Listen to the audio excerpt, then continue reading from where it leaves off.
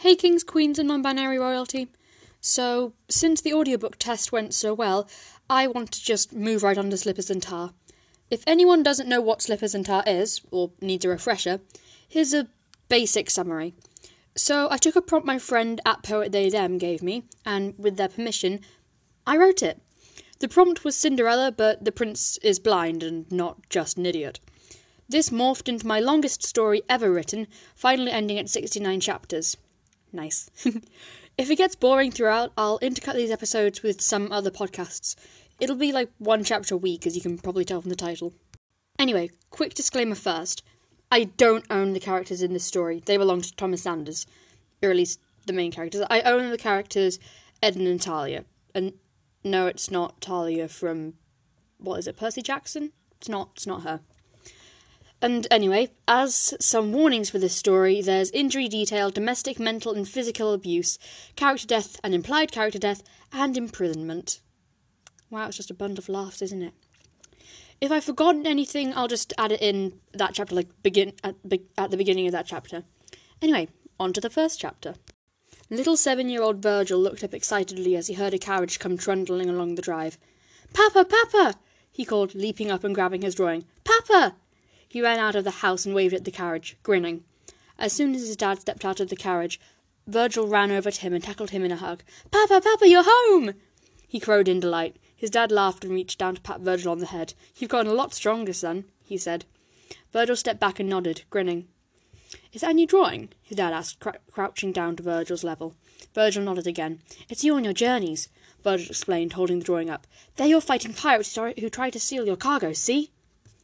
His dad laughed and stood up. "That's very good, Virgil. Maybe you can show your new mother?"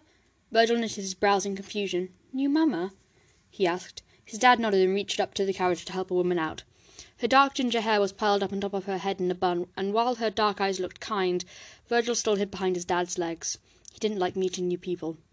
Virgil's dad laughed. "Come on, Virgil, don't be so shy." The woman smiled at Virgil kindly. "Surely I'm not that scary?" she asked. Then she did something Virgil never saw a stately woman do.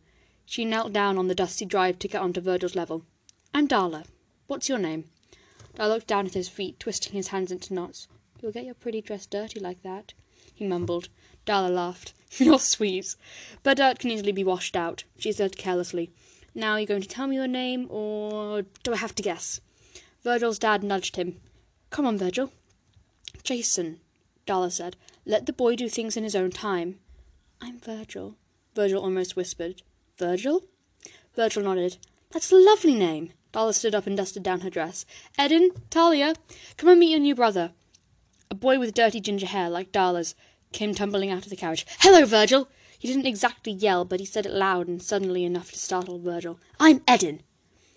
A girl with brown hair but eyes like her mother's jumped down next to Eden, careful not to get any dirt on her pink dress. "I'm Talia. Ignore my brother," Talia whispered to Virgil. "He's a beast." Virgil laughed nervously. "Virgil, why don't you show Eden and Talia to their new room?" "Room?" Virgil repeated. "Oh, the room! Oh, okay!" He looked at his new step-siblings, and some of his excitement was washed away by fear. They were looking at him with such poison. "Come on, I'll show you your room." "I didn't know what you two liked," Virgil rambled as he led Talia and Eden up the huge main staircase. "So I just went off the basics. You've both got yellow and blue in your rooms, but if you want to change it out for a different colour, you can. I won't take it personally." Virgil turned around and saw Eden fiddling with one of the buttons on his olive green waistcoat. "Oh, let me help you with that," Virgil said, eager to make friends with his step-siblings. Eden pushed Virgil, and he fell back onto the stairs, surprised and scared. "Don't touch me," Eden snapped. "I don't want your common dirt all over my clothes."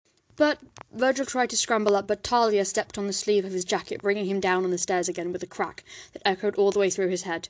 "We don't like you, Virgil," she said, mocking his name with her tone, "so you'd best stay out of our way."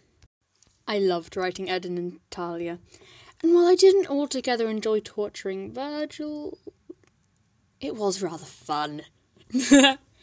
Anyway, that's all we have time for, kings, queens, and non-binary royalty. I hope you're having/have had a wonderful day/night, and I will see you next Sunday. Bye!